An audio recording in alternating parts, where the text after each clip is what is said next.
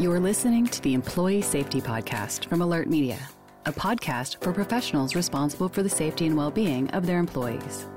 Each episode features an interview with a leader in employee safety to discuss how to protect your employees from a wide array of threats, from severe weather to a global pandemic. Let's get into the show. Welcome back to the Employee Safety Podcast. I'm Sarah Prattley, and I'll be your guest host this week.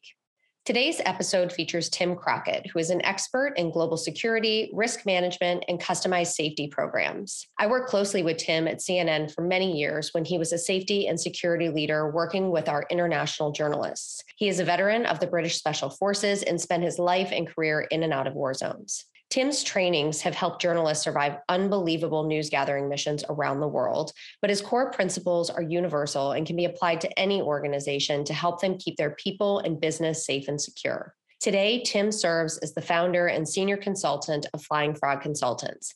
The company provides specialist safety and security risk management support to companies that are looking to keep their personnel safe in any situation or environment. There's a lot to learn from today's episode, so let's jump in. All right, Tim, it's clearly a huge understatement to say that you've seen a lot throughout your career, from your time in the military to your work preparing journalists for war zones, and of course, the work you're doing now. What would you say motivates you to continue in this line of work? Well, first, you may ask the question, sort of, what does a former Special Forces guy have to sort of teach journalists about working in a hostile environment? Well, you may or may not know that one of the primary roles of any Special Forces unit is surveillance and reconnaissance. That is obviously to report back kind of tactical information. We often work in small teams behind enemy lines, sort of gathering information on troop strengths, movements, and also then transmitting that information back to a higher headquarters. These kind of covert fact-finding operations are not too dissimilar from the structure and overall aims that you see journalists undertake, certainly those that work in the broadcast field. I was lucky enough to be in and around working with some investigative journalists when I just left the military, and found myself sort of gravitating towards them because of what they were doing, the interest in the work, and that, quite honestly, no 2 days were ever the same. So I saw a direct relationship of what I'd gone through to kind of that news gathering world, and I was being asked to kind of prepare and keep people safe based on my own experiences. So there was a lot of crossover very early on. Wow, yeah, so many synergies between your time in the military and, of course, working with journalists. When you work with journalists, what would you say are your key areas of focus in your trainings with them? A journalist in the field is almost never completely in control, especially during a breaking news event. And there's no such thing as a risk-free environment. But you can significantly reduce the risk by learning how to maintain a degree of control. How do we do that? Obviously, we focus on three main areas, and that is awareness, anticipation, and avoidance. If you know what the risks are, you know what's going on around you, situational awareness, and what is likely to happen, then you can start to anticipate and prepare a course of action or course of actions, so you can then take a more proactive approach to avoiding a specific hazard or risk. When considering high-risk assignments like war reporting, conflict, civil unrest, and large, widespread and impactful natural disasters, you need to look at sort of four general building blocks, and that is planning, weapons and their effects, and again, that can also translate into the risk associated with a disaster and their effects, like high winds, tsunamis, flooding, that sort of stuff. Because then that lends itself to how self-sufficient or prepared one can be. And then we also cover a fairly high level of medical training, again, which speaks to being able to be self-sufficient when you're either operating overseas or in an area where those emergency services may be either tied up providing aid to someone else, or you just need a degree of flexibility. The aim of the training, obviously, is to assist journalists to assess that risk themselves, and then to kind of act on that with that awareness to enhance their own decision-making ability. It's not a substitute for it. And the aim of our training is to sort of empower those journalists with a degree of confidence and competence so they retain, again, some control in a variety of different situations. And again, a lot of that can translate from international work to domestic work to, I don't know, covering politics. And when you think about all those kinds of situations, obviously times have changed, right? Situations have evolved. How has your training evolved over the years and since you first started? To be honest, I think the basic principles have not changed, or if they have, very little. I think what has changed is the operating environment. The size and speed of that environment now is much different than it was 10 years ago, let alone 20, 30 years ago. If you look at how many journalists are out there now, and I use the term journalist not from a purely, I went to school to study journalism, but now anyone that will pick up a smartphone, film something, and then report it to someone else, they will sort of fall within this situation. Some of the threats that we're seeing today are now much more complex, and also depending on the news cycle and focus, we're starting to see organizations having to justify or balance competing budget dollars for hostile environment training, which is easy to cut if you're sort of focusing on a political election cycle. So we've had to not necessarily change the training, but learn to tailor it for different outcomes and present the training to sort of demonstrate its value. It's not just about how is this news team going to cover the conflict in X country. It's providing them with a certain set of skills that are transferable in any situation, in any environment. And then that in turn obviously lowers the risk not only to them, but to the organization and gives them sort of a competitive advantage. Yeah, the environment has certainly changed. And as you mentioned, the players have changed in so many ways too. And as we talk today, I'd say it's hard not to mention what's going on in Ukraine, really, Russia's war on Ukraine at this point. I know you've been watching this very closely for weeks, as well as a bunch of people that I'm sure are listening in today. After seeing what you've seen, would you say the situation has changed how journalists need to be trained moving forward? I don't think the training needs to change fundamentally, but it's important that it has to happen and it has to be refreshed. Obviously, training is expensive. And just because somebody took a course maybe 15, 20 years ago, it doesn't mean that they've retained all of that information.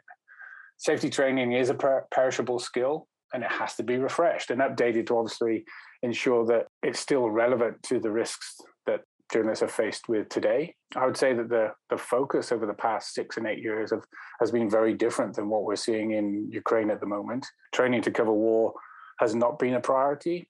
And I think the speed at which this conflict unfolded caught a lot of organizations out because perhaps the basics, which they probably all know, just weren't fully applied. Also, the principles have to be universally applied. It's not just about those that are in harm's way on the ground. News managers must know and appreciate the risks that those news teams are exposed to, so they themselves don't pressure their journalists, whether they're staff or freelance, into situations where they're not perhaps prepared or fully supported to cope. And those on the ground also need to know that they have their own limitations and they have to understand that they can't use luck as a strategy in order to kind of avoid getting caught up in whatever's going on. Yeah, truly. And I realize that we focus a lot on journalism and conflict, but I also recognize that a lot of the things that we're discussing, there's a lot of synergies and things that pertain to different industries and different organizations and different roles. So segueing into kind of that next question, how do you apply these same safety principles to other organizations and areas? It varies on the organization, obviously.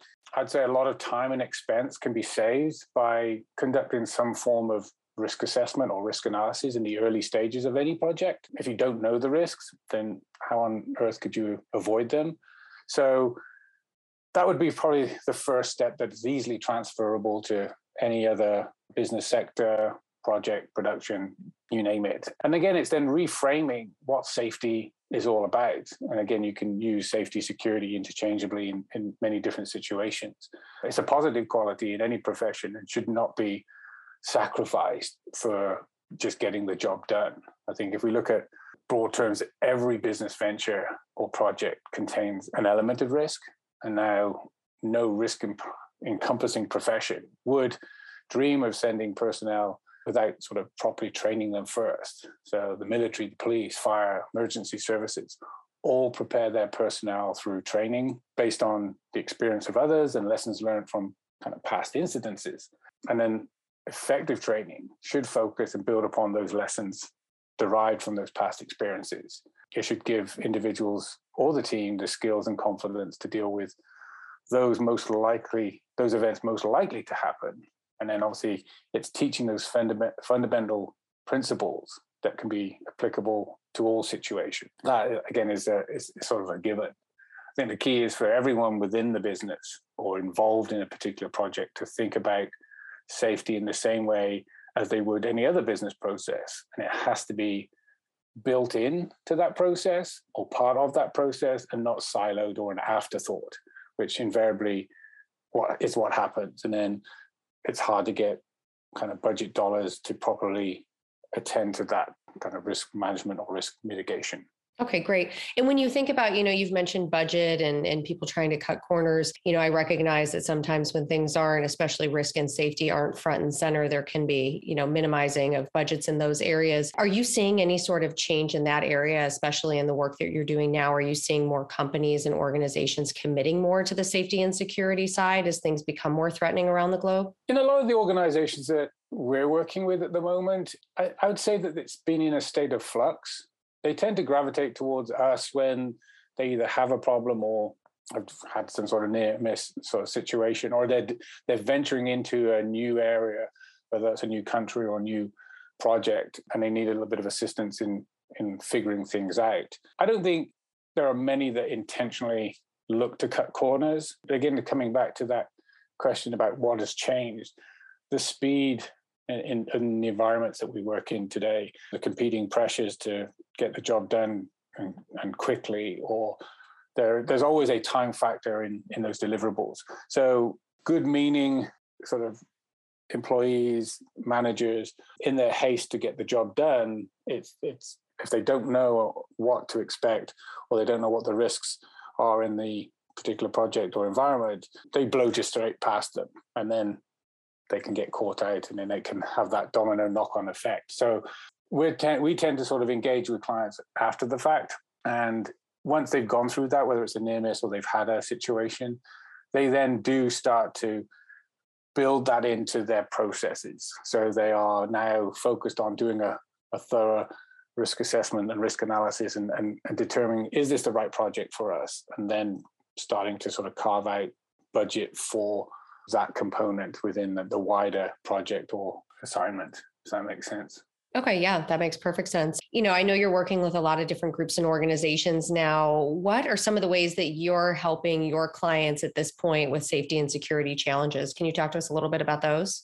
More recently, obviously, with the pandemic, we've been asked to come in and help deal with what they do on a day-to-day basis. Let's say it's a TV production, and how they can continue to film, record, whatever it may be, with this pandemic and all the risk that goes along it. Obviously, it's risk to employees, and then obviously the fallout from that reputationally.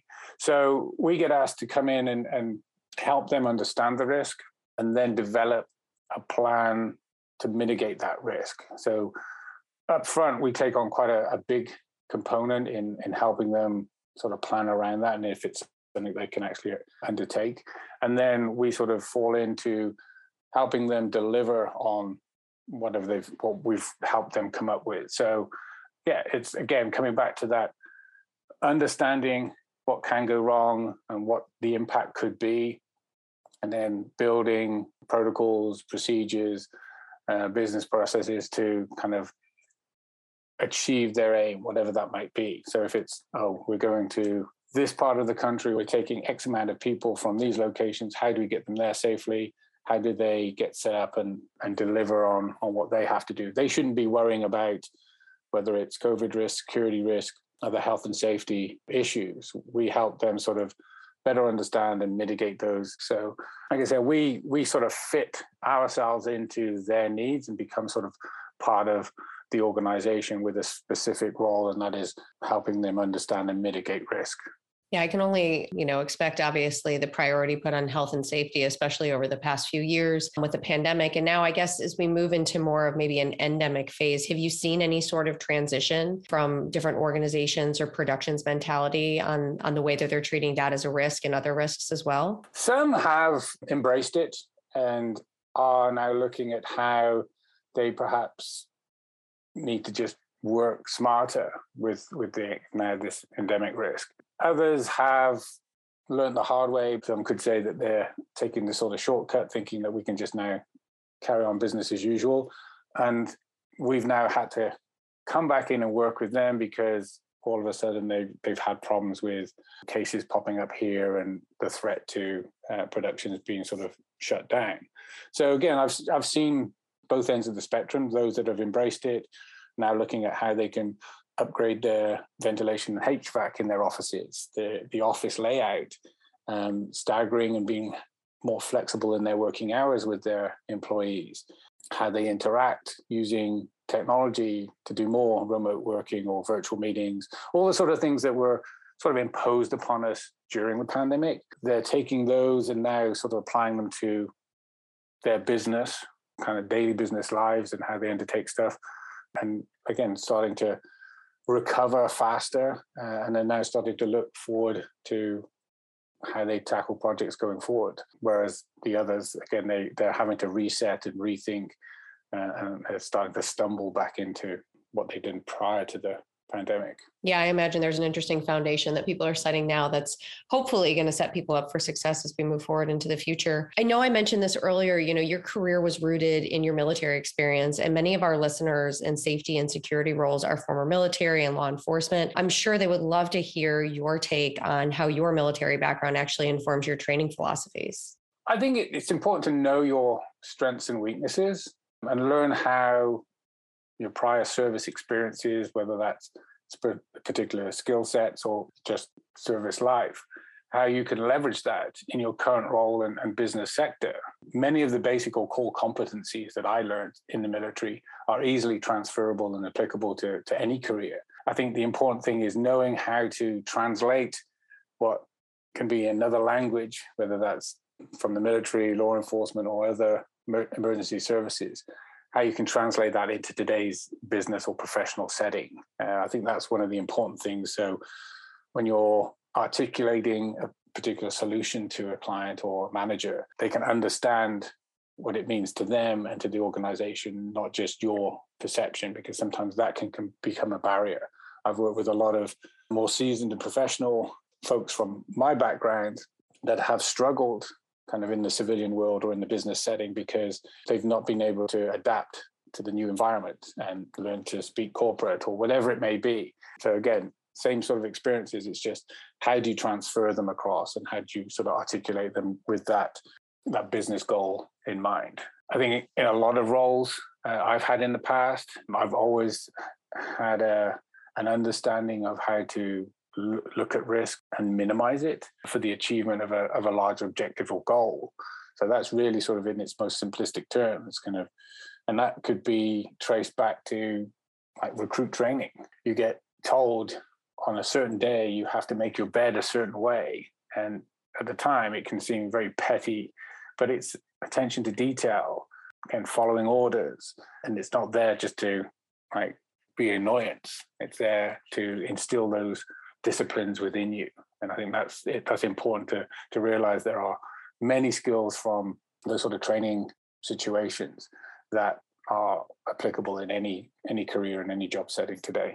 Yeah, those are some great examples. We actually have a lot of veterans on our team, and the transferable skills are just amazing. It's definitely a great credit to the different skill sets and experiences that they've had. Well, to close out our conversation today, always looking for kind of final pearls of wisdom. What would you say is the most important thing that you tell your clients after their safety and security programs? And do you think there's a main takeaway or universal piece of advice you could offer? I think the common theme is, for me anyway, I'm a big proponent of training. Again, it's learning to take other people's experiences and distill them down into what really makes sense to you, to your role, and perhaps to your organization. There are a lot of employers out there that don't realize that the right type of training can give an employee a considerable amount of control over a challenging or complex environment or situation, which in turn then enables him or her to vastly reduce those risks. Obviously, that then lowers the risk to the company. And more importantly, there are direct and quantifiable business results from that sort of investment in training that should outweigh the upfront costs. because training, like, you're protecting the company assets, whether that's employees or the facilities. And obviously it helps with operations. They will run more effective. Employees will have greater control of their environment and will be more productive, less distracted by concerns of safety and security. That employee-employer relationship is improved. And then you've got lower turnover costs, which obviously can cost an organization a great deal of money. So that return on investment on that training is then increased. You look at retention, and you attract the brightest and the best. And that gives you, again, a great competitive edge. So again, it's thinking more long-term than short-term, that if you invest in your people, they do a better job, they'll stay with you longer, you lower the risk. And again, to coin that often used business term, it's a win-win for everybody. Yeah, absolutely. And obviously true, in any industry and across all organizations, really great universal advice. Well, Tim, thank you so much for chatting with us today. I really appreciate you sharing your expertise with our listeners. No, thank you. I enjoyed it a lot, and hopefully the listeners will too. Fantastic. So if anyone wants to connect with you or find out more about Flying Frog Consultants, where's the best place for them to find you? We're on the internet, obviously, www.flyingfrogconsultants.com. You can find us on Twitter @consultantsfrog. We're also on Instagram, Flying Frog Consultants.